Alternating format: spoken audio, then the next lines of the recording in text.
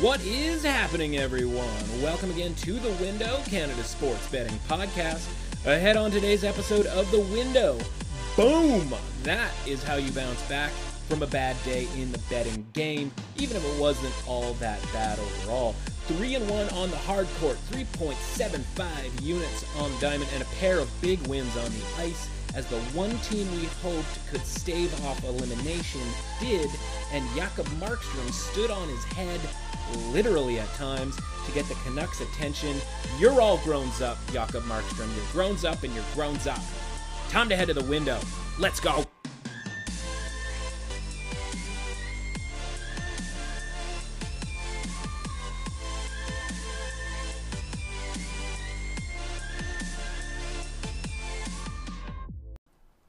Welcome to The Window. I'm your host, Matt Russell, and we begin the show, as we always do, with Don't Look Back in Anger. And not much to be angry about, quite frankly, and actually a lot to be proud of ourselves about as we bounce back in a big way after a losing day on, Tuesday.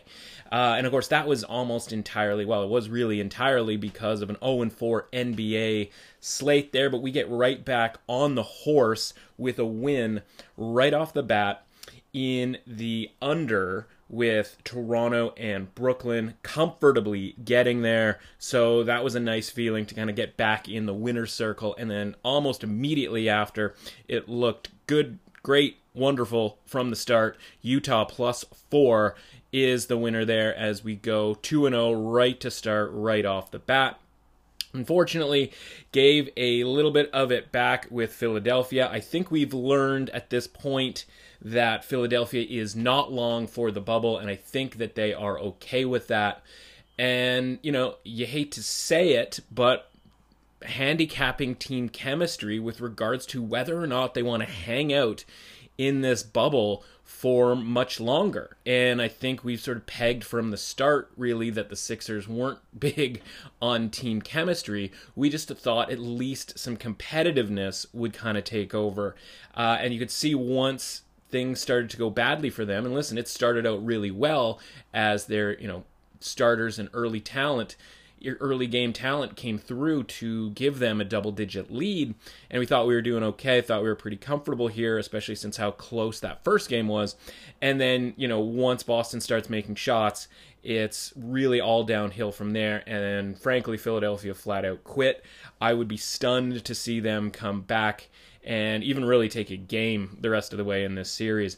And I jumped all over Boston -4.5, which was the opening number, which again is somehow, at around, or if not lower than the first two games, right? Because we were in on Philly +5, and if you're opening it at 4.5 after watching Philly just completely crumble and give up, I don't understand that open at all. Of course, this could be, one of those famous last words type things, and we'll get to that when it comes to the baseball slate.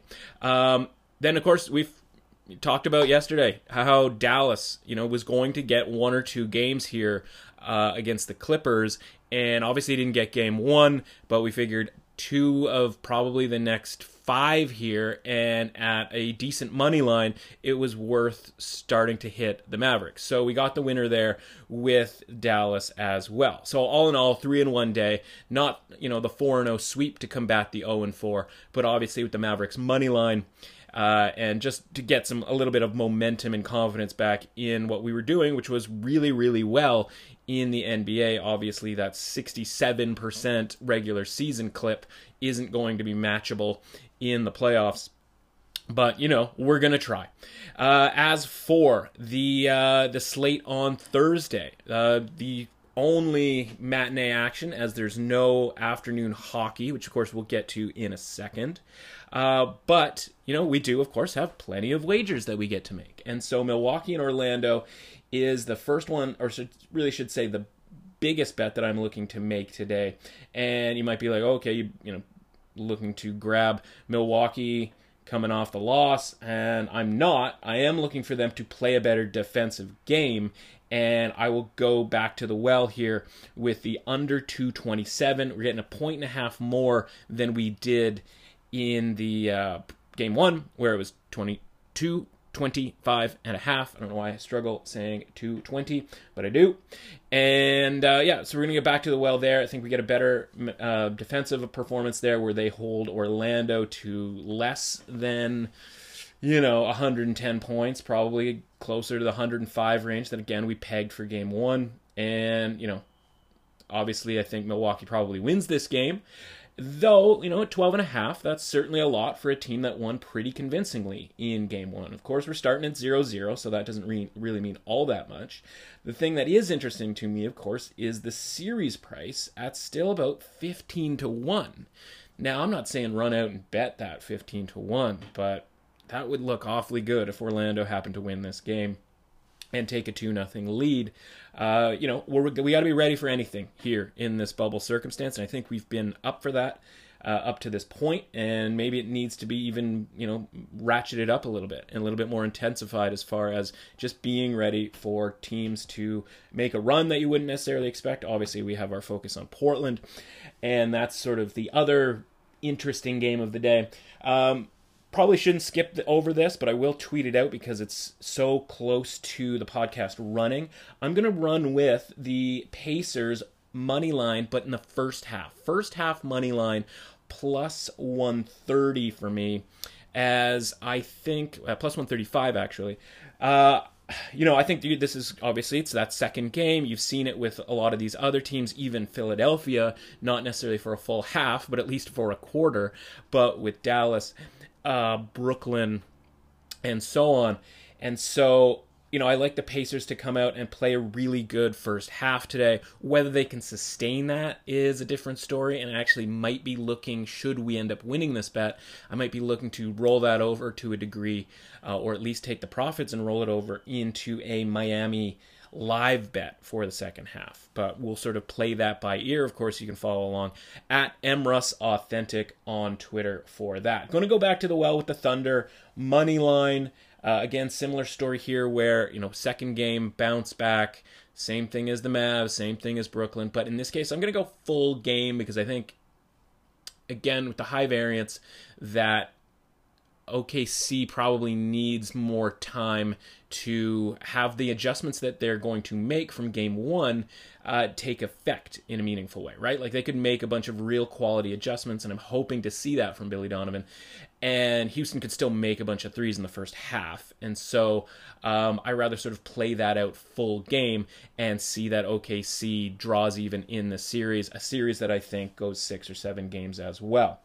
As for the, what do we got here? The rest of the series, right, of course, LA and Portland. I did, obviously vaguely mention that at the start here. Okay, so here's the story. Obviously, I'm staying away from the total here. Too many just really bad shots taken. The pace was about where we needed it to be in the first game, 4 and over, but just terrible, just basketball, really, as far as quality shots. LA obviously didn't get anything in the way of three-point shooting, literally missing every single three-pointer that they took. So, are we expecting them to do that again? Probably not. You're probably looking at a regression to the mean there. And so I think LA is the only really play that you can make. But again, we'd be giving out 6.5 points, and I'm loath to do that for a team that, again, I'm just not sure is all there and committed to the cause here, right? And if Portland, obviously there's a potential for a letdown. I wouldn't be surprised at all if Portland got blown out here. That said, we do have enough sort of invested in Portland and hoping for the best from them that we can just stay away from this game and just kind of hope for the best. It'll be an entertaining game to watch, so it's not like those of you out there who need the action to watch the game are going to just be like, nah, I'm out on this game, it's going to be boring, right? Like, this is quickly and immediately the most interesting series in the entire playoffs thus far. So that's it as far as the NBA is concerned. Just 3 plays and obviously kind of a mix and match of different things here with a half, first half money line, a full game money line, and a total. So let's move on. Let's get into the NHL here, because that's obviously, we're really heating up here. It is staving off elimination time. There was no staving to be had in the first 3 games yesterday. as all three underdogs get taken out. And really, it couldn't have all come in different, more different ways for each team, right? Columbus goes down early, but then from there on plays the best game I think we've seen from them the entire playoffs, right? Which is, again, impressive in that, it's a sort of a cliche or, anecdotal type thing here, but Tortorella getting that team to not quit under any circumstances. They take a 4-2 lead. And again, worth mentioning the window wheel, right? We talked about it yesterday, how, it has its ups and downs. It's a little bit like a craps table in a lot of ways, right? Where you can get down quick, but you can come back really quick, and vice versa. So in the case of the window wheel, as we know, we go team to score first loses, we go plus 1.5, and we go live betting down 0-2, and we had 2 straight 0-2 wins the previous night, and it looked for all the world like we were going to get a third, and in this case, the Columbus line down 0-2 was plus 725 over at Bet365, which often has the best numbers with regards to live betting, at least when it comes to hockey. And so, obviously, the rules state that we had to hit that at plus 725. Now, by the letter of the law, right, we grade all of this stuff by, obviously who wins and who loses, and, we don't do hedges and all of that kind of thing, right? And that's because, by and large, most of these are, plus 400, plus 350, somewhere around there for a big comeback, in some cases plus 500 or more, but that's pretty few and far between because all of these teams are so evenly matched that you're never going to get a number that big. Well, of course, in this case, we did. We take a 4-2 lead, but at that point, there's still a ton of time left, and, between either hedging off of it or a cash out option that's available, of course, on Bet365 and a couple of other websites out there, that it's sort of irresponsible from a bankroll management standpoint not to factor that in. And in this case, they were offering a cash out value of about plus 575. So I could be greedy and keep that extra plus 150 and hope that Columbus can, keep it going here. But, the reality is Tampa Bay's a really, really good team, and I'd rather just take the plus 575, I believe it was, and just bank that. And if, Columbus hangs on to win, that's great. We still win the money from the down 1-0 bet, the pregame prop. And that would be, that's awesome. We're not going to kick ourselves because we bought out at plus 575 and didn't ride it out to 725.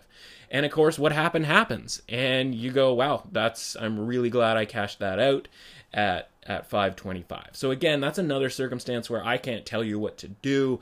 It's certainly against the letter of the quote unquote law with regards to the window wheel.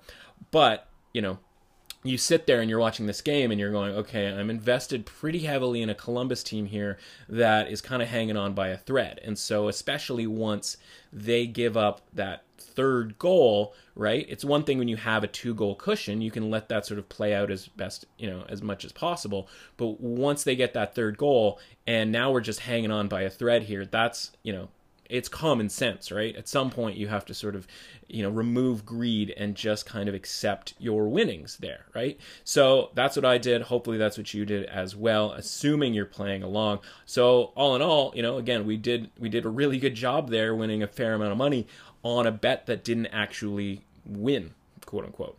So Columbus goes out. And again, that's what we sort of expected to see from the, get-go. But a series that was, from a goals standpoint, a lot closer than, the odds would necessarily indicate. So, like we've been talking about the entire time, if you're on the underdog a bunch of times here, you can't really beat yourself up too much about it. There just was never really any value at any point other than, Columbus going down 1-0 or 2-1 in the series where we found a little bit of value, right? So not a ton of damage necessarily there for that series. We're going to get into sort of a bigger post-mortem from an analytics standpoint on Friday. So if you're not a big math guy and you don't really want to know this sort of secrets, I don't even know if secret's the right word, but sort of the the evaluation of the bets after the fact. Fridays, might not be the show for you, because we're going to talk about, what we've learned or what the results were with regards to expected goals for and goals against and all of that kind of thing. And, what we know after the fact and what the lines should have been, based on, kind of learning the secret, right? The secret being like what the teams actually did. If we had known, then what we knew, what we know now, what would the results be? So that's going to be Friday's show. Carolina and Boston, not surprisingly, we talked about how, Carolina was done here. They actually get the opening goal, which was nice for the window wheel because Boston cashes the comeback win, and the +1.5 gets there because Boston didn't get an empty net goal. So won a little bit of money there. Problem is, of course, that we were pretty deep into Carolina for the series. And, again, it's all of these series, they come down in a lot of ways to one play, right? I know it's simplistic to say one play, one period, one stretch of hockey, right? And of course, that was game 4, where Carolina looked for all the world like they were going to tie the series, and we were going to have, an interesting series, best of 3 down the stretch. And of course, no, they completely collapse. And at that point, as we knew, they were a write-off, right? And so, they take the lead again yesterday. But, you knew that they probably need a couple more goals, and they just don't have the firepower at this point to do that. So not necessarily out with a whimper, but, pretty much as expected, right? So Columbus surprised us with how well they fought. Carolina was about as, we expected. And then there's Arizona, and just an absolute phone-in giveaway job here over the last 2 games. And again, in the post-mortem, tomorrow we'll talk more about how, that series was a tale of the first 3 games versus the last 2 games. And, we can speculate all we want sort of on Arizona's interest in fighting a team like Colorado, who, again, they're just throwing them on the power play in the first period in both of these, games 4 and 5 was just a, license for a complete disaster at that point. So all of those 3 teams go out. No real big surprises there. Obviously, Carolina being the one that was sort of the biggest loss for us. So that made the next 2 games that much more important, right? We had Montreal +123 and Vancouver +124. And again, these 2 series are going to be still going come Friday night. And that's relevant because on Friday, since we're going to be going through these post-mortems, they also sort of inform what we're doing going forward, and what, these series that will be in game 6 and game 7 potentially. We need to sort of know what the information is from the course of this series, right? We talked about this week more about how we have to move from what the regular season numbers were, especially since the regular season is so far back, and we have to start really digging into and evaluating how these teams are actually playing in the playoffs. From our metric standpoint, right? The predictiveness, right? And so with Montreal and Philly, there's a pretty significant story here with regards to the analytics, and we'll get into that tomorrow. And, but that showed out with, kind of a surprisingly offensive type of a win, but things got pretty loose in that game pretty quickly once the sort of major penalties and the double minors and whatnot started happening. Vancouver and St. Louis, tweeted it out, sort of my favorite meme joke that I've done in a while. Jakob Markstrom, he was off his ass last night, like Mikey and Lorraine at the Derby in swingers, right? He was just incredible, and you're allowed to have a really good goalie. And the thing is, when it comes to handicapping, right, like why is this relevant for handicapping? We talked about how, trying to predict the goaltenders is a bit of a futile exercise, especially after a really long layoff, right? And that's obviously the case, but there's a reason that we look at goals saved above average. Would you say that Markstrom had a lot of goals saved above average yesterday? He had a ton of them. He was making some of the craziest saves we've seen all year. And so when you look at the GSAA, and obviously Rask was atop the list there, and of course he's bowed out, right? And then you have, Hellebuck, we talked about him, and he was just under siege by and large from Calgary, and of course he's out. Kemper was the fourth best goalie. He eventually just kind of wore down, but he was incredible at the start of the playoffs, right? And, Leonard's been okay. Vasilevsky's been very good. But next up on that list is Markstrom. And actually, ironically, Allen right behind him in the top 10 in GSAA, right? And so this isn't something that's kind of come out of nowhere, where if it were somebody a little bit further down the list, right? Like I sort of, push back at the Carter Hart love because, from a numbers standpoint, in GSAA, it doesn't really look like he's doing all that much that is any different than sort of your average goaltender, right? A little bit above average, but their defensive abilities here are a lot, more having to do with the team in front of him, right? Because, third in the regular season in expected goals against was not really a, result of high quality goaltending. It was, he was saving about 13.8, I should say he was letting in about 13.8% of high danger chances, which is literally like 0.2% below the league median at 14. And so he's not really, built up his numbers necessarily and having to make these difficult saves. And again, once Montreal stops ringing pucks off the post, right, then they actually score goals. And we got to a point where Carter Hart was getting pulled.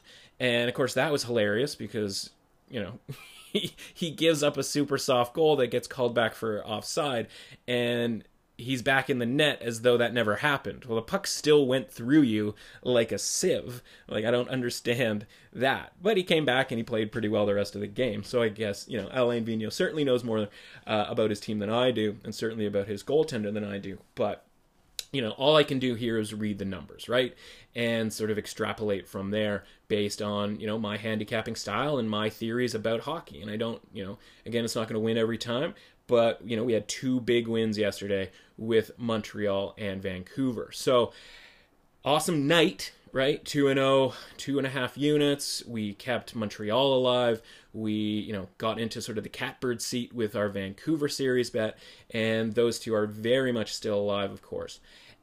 That being said, let's move it on to today's action. No day hockey. Oh, God, I got so used to it. It was so much fun, right? Like, even if we had to wait till 3, it was still pretty good. Now we got to wait till, like, nighttime, like a bunch of idiots. And what we've got here is, hopefully closing time for a couple of series, right? We did the, stave off elimination day yesterday, or at least, in terms of the Canucks, stay out of trouble here because 3 straight losses would be bad news. And now it's, let's just pack this thing in and go home. Let's get out of here, right? We're on the Islanders for the series, don't have to rehash this, but we're just sort of letting that play out. So no bet there, and hopefully they can grab a lead and hang on to it this time. They keep coming in here as the slight underdog when it comes to the +1.5s and that sort of thing, but not getting plus money with the Islanders certainly doesn't make it any interesting. If we end up again going to 7 games, at that point I think then we have to come in on the Islanders. It probably won't feel very good considering they will have lost 3 straight games, but I actually do think they get it done tonight. And certainly if you didn't play the Islanders on the series and you're just going game to game here, now I would start hitting the Islanders, right? I would make that bet for Game 5. I think the Islanders win Game 5, and -105 is certainly a good enough price in a vacuum. Dallas and Calgary, exact same kind of deal here, right? We've been following this along all series. We're on Calgary early. Matthew Tkachuk goes out. We flip over to Dallas after Game 2. Calgary sort of flukes out Game 3. We're able to press on Dallas, so now we've got a pretty heavy position on Dallas here. And again, right, talked about it yesterday, the big line for Dallas has it going, right? Jamie Benn is a presence in the way that he wasn't earlier on in the playoffs. Same thing with Joe Pavelski.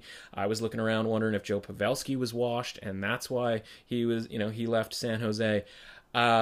So again, -115. If you don't have a heavy position on the series price and you're just doing this game to game, that's a bet that I would make, right? But again, we're positioned on the series. We want to get this done and dusted here so we don't have to deal with the Game 7. Conspiracy theories, around that, the NHL would want one of these two series today to survive until Saturday for scheduling purposes. Would be unfortunate for them if there were no games on Saturday. But that being said, yeah, I've just got the closeouts for both of these games. So like I said, back tomorrow for a deep dive into what happened with the series that have been completed. Hopefully we can add these two into that mix and crunch the numbers and figure out sort of what was a good bet, what was a bad bet, what worked out from an analytics standpoint pre-series versus, non-pre-series versus in-games, all of that kind of stuff. So that'll be the big deal tomorrow. Today, of course, it's Thursday, which means we need to get into our weekly report in Major League Baseball. Week 4 report. We are, a third of the way through the season now? I think we decided it was a 12-week NFL-style type season, and we're 4 weeks through.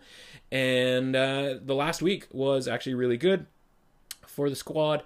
I think 3-4 units up altogether, maybe 3.75, something like that in the last week. That was pretty good. As far as yesterday specifically is concerned, started out with a bit of a struggle. The first game of the day, Toronto-Baltimore, over 9.5, doesn't get there, but St. Louis was, ahead right from the start with a grand slam from Matt Carpenter, and so we sort of split that early segment of games, but then we got into the moneyline parlay, and Philadelphia was unable to beat Boston, and of course, I'm going to take full blame for that, for saying yesterday about how much money we were going to win fading Boston this year, and we're still up on the entire thing, but this is a perfect example. Believe it or not, I'm going to reference the gambling gods. This is probably the first time in the entire podcast history that I've referenced the gambling gods, but I'm going to do it here because there were 2 instances yesterday where I just completely self-jinxed us when it comes to that. My Lance Lynn underdog alert, right? That was dumb. Not because that wasn't a competitive game, and of course we lose that one in extra innings, making our extra innings record even more impressive this season. He gives up 2 solo home runs pretty early on in the game, and kudos to Chris Paddock, who was just as good, gave up just the 1 home run, and so that's a 2-1 game late. Eventually the Rangers tie it up on a home run, and we go to extra innings. They even get the run at the top of the inning. Problem is, they had the bases loaded, I believe, with none out. And at that point, right, the road team needs to get 2 runs, right? 1 run is basically, giving yourself a chance to extend it to an 11th inning. But a second run is where we can start thinking about actually winning this game. And when you got the bases loaded with 2 out, with nobody out, or even with 1 out, right, we've got to figure that we can get both of those runs in, especially with nobody out, where you don't even really need a hit to advance everybody, the runner from third home and the runner from second to third and then eventually to home. And so they don't do that, and then, of course, the Padres in the bottom of the inning, and it's almost like I prefer it going this way because of the irony. Manny Machado hits a grand slam, and of course all of this grand slam BS talk about Tatis, who had a home run earlier in the game, and probably should have just walked backwards around the diamond. I prefer just being able to laugh when Machado hits it deep. If it hits the wall and they only win by 1 run, I'm a little bit more annoyed, especially given the fact that we didn't get that second run from Texas. The fact that he hits the grand slam actually makes me feel a little bit better about it, because we would have lost anyway with that second run. Though you never know how the inning would have played out differently if they had gotten that second run. So those are 2 losses. Again, talked about the Philly one kind of blowing up the parlay, and as I sort of mentioned on the podcast, if they did, I was looking to grab re-parlay up here with Cincinnati and Matt Harvey on the mound for KC. And so, the good news is, and listen, I was going to win 2 units on parlaying baseball, whether hell or high water. And so we put that Cincinnati game with Cleveland and Oakland. Each one of those was as easy as a win as you'll ever find for plus 295. If if for some reason you're listening to this and you didn't listen to yesterday, but you caught it on Twitter, I posted that redone parlay for, again, plus 295. So we get there with 3 units. Of course, we lost a unit with the Philly-Cincinnati parlay, so we netted 2 units the same way we sort of always intended. And then the really big ad on Twitter, of course, was Tampa Bay plus 164 against the Yankees. This Yankees lineup is obviously compromised quite a bit without Judge, Stanton, and LeMahieu, so I don't really understand why these numbers are the way they are. Michael Scott, and we might as well get right into it as far as Thursday's games are concerned. Tampa Bay plus 131. They're going with the opener, the bullpen approach. Obviously, we like that when it comes to Tampa Bay, and they're going against Paxton, who hasn't looked very good.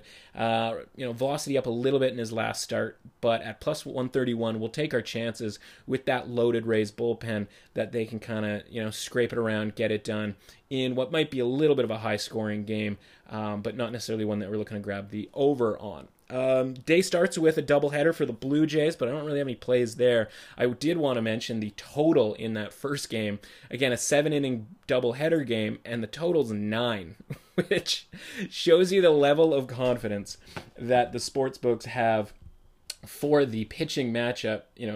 I'd say particularly for the Blue Jays, but it's not even particularly for the Blue Jays. It's literally both pitchers are not good at pitching, and so the 9.5 number, the 9 number is pretty hilarious. It's actually dipped a little bit down to 8.5 with extra juice, but the point remains, for a 7-inning baseball game, getting the same total as a bunch of these other 9-inning baseball games is actually pretty hilarious.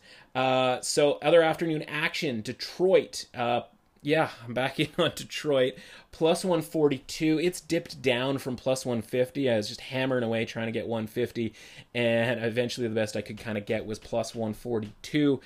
So maybe it'll go back up and you can get a bit better of a number there. I like Turnbull over Giolito in this matchup, and again, I've been on the Tigers a little bit more often in the last week or so than probably maybe I should be, considering I've lost a bet, I've won a bet.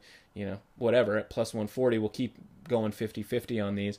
Astros, playing a lot better baseball lately. If you hadn't noticed, actually have the same run differential right now as the A's, which I don't think a lot of people would think, based on the fact that, of course, the A's have a couple of 2-3 game lead in the division on the Astros and have been the far better team up until this point.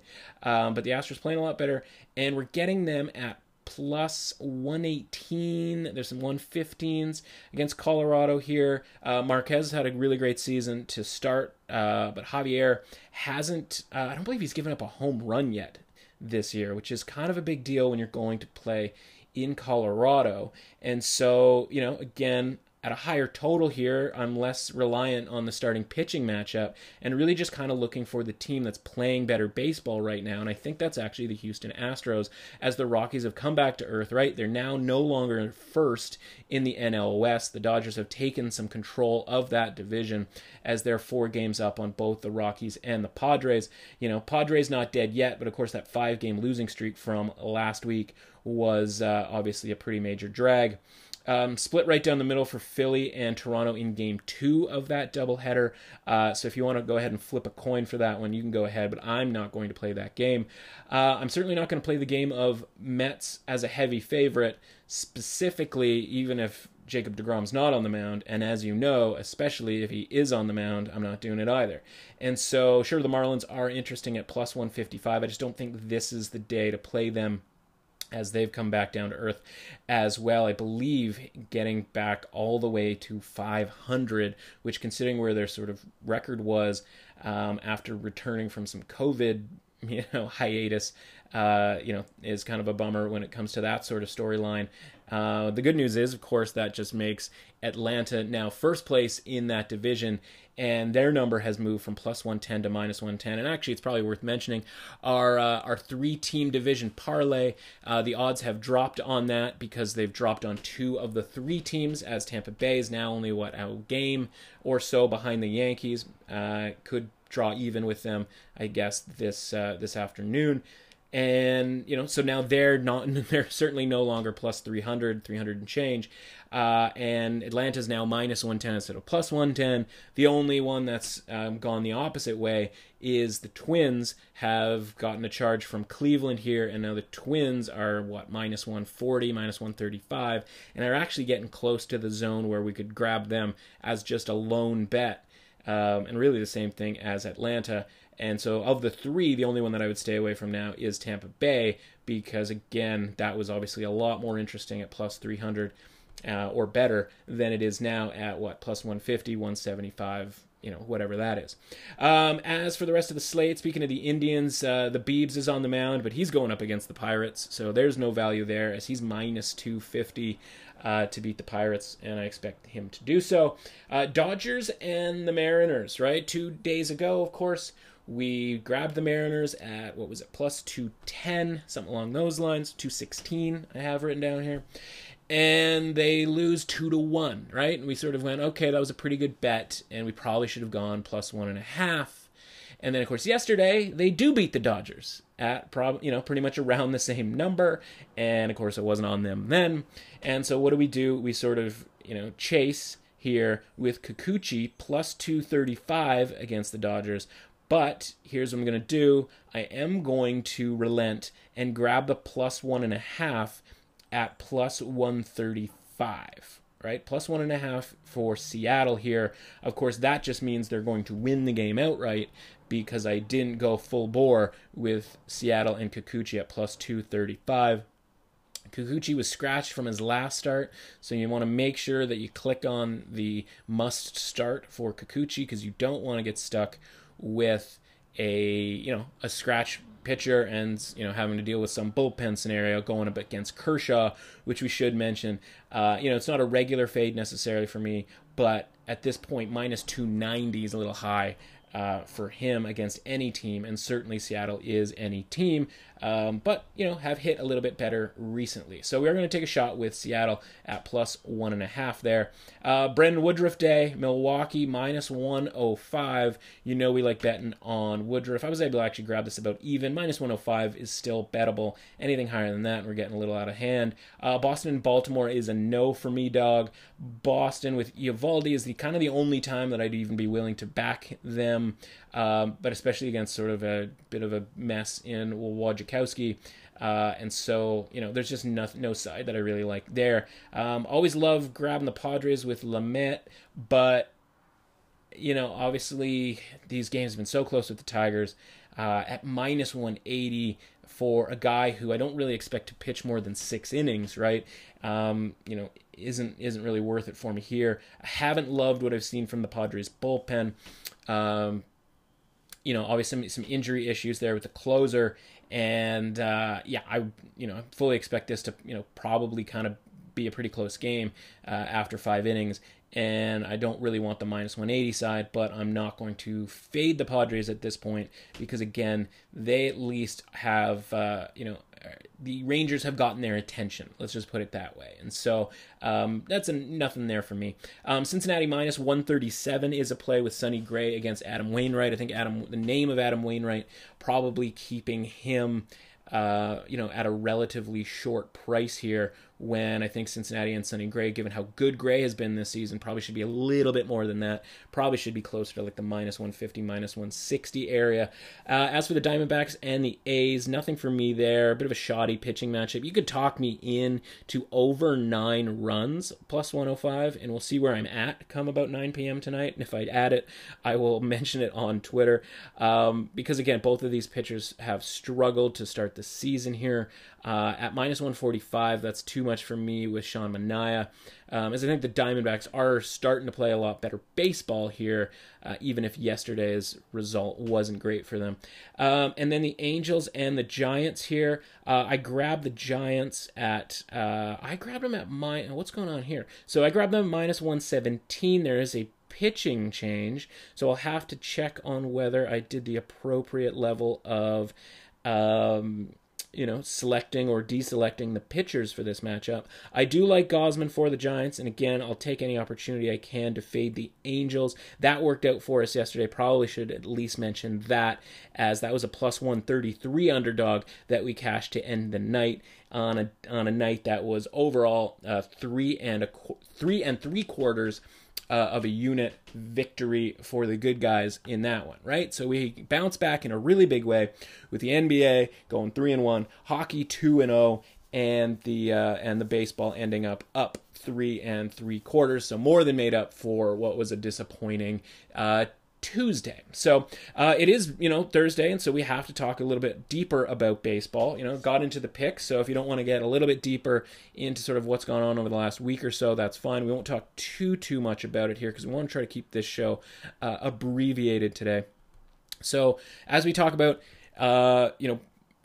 what's sort of the key factor here for baseball this season? Of course, that's bullpens, right? If you've been following along here, you know that handicapping the bullpen on a broader scale, right? When we look at teams and the names of teams, we don't want to think of their best hitter. We don't want to think of their offense. We don't even really want to, obviously we have to factor in the starting pitcher. Will they go 5-6 innings and be involved for 55 to 66% of the game?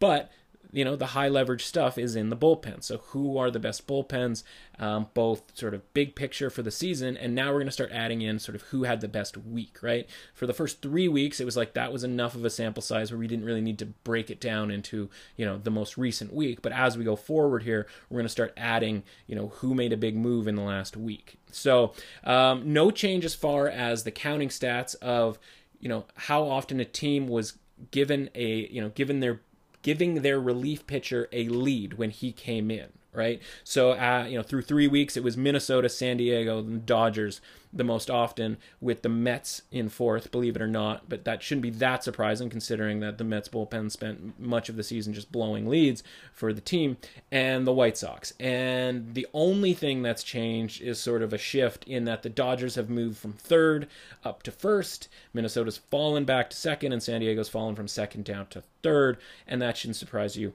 all that much. The ones that should surprise you, San Francisco has popped its way up into the 6th spot, and Houston the 7th, or should say has moved down from 6th to 7th. And then you've got New York, Yankees, and Tampa Bay also in that mix in the top, 9 there.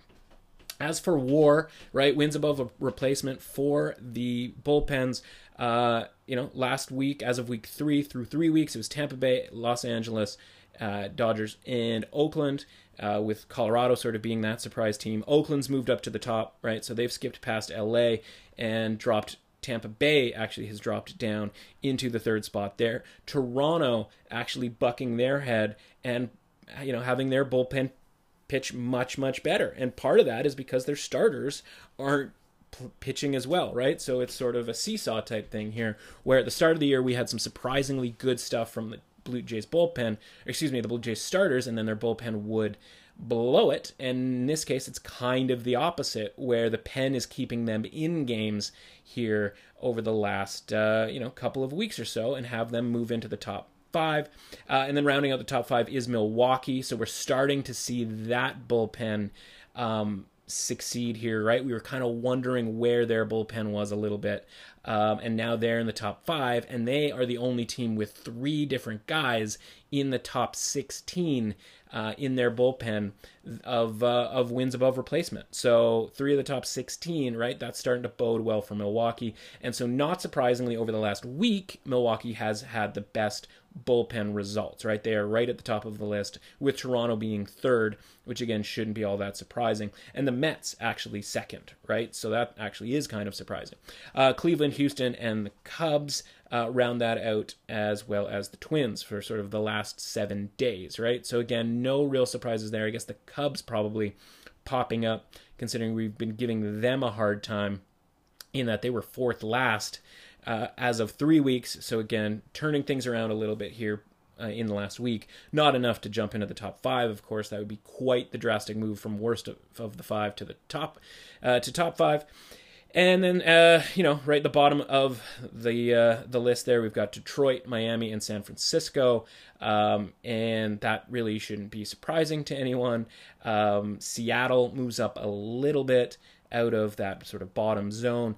But yeah, San Francisco is now the worst bullpen. And that being said, I bet on them yesterday and won, and bet on them again today. So what could possibly go wrong? As for XFIP, right, same sort of names, right? Milwaukee, St. Louis is second in bullpen XFIP, but of course that number is not all that legitimate, considering they haven't played that many games. They're starting to crank through games, though. Maybe not necessarily innings with all these 7-inning double headers. They only play once today, which would be a refreshing change of pace for them.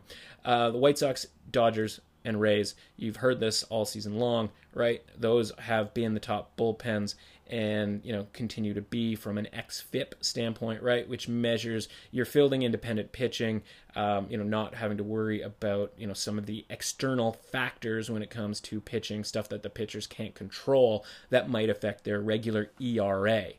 Cleveland and Oakland lingering just outside the top 5. That shouldn't be a surprise because in the last 7 days, Cleveland's had the second best bullpen from an XFIP standpoint. Cincinnati actually up at the top, and Minnesota in third there as well. Teams that have struggled in the last week, and this should also come as no surprise, of course, San Francisco, as we just talked about.